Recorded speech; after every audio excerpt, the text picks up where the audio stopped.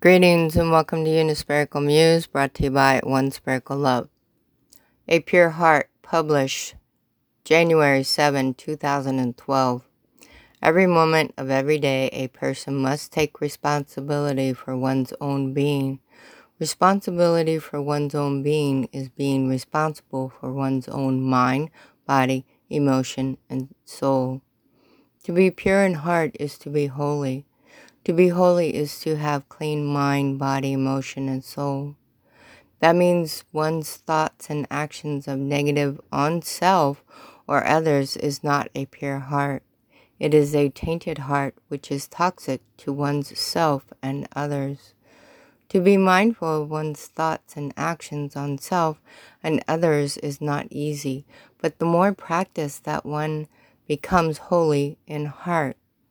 I find it is true in my studies in the Bible and other resources. I'm in training to be a priest, to be pure at heart. Wish that everyone would practice daily to be pure in heart. Life is love is life.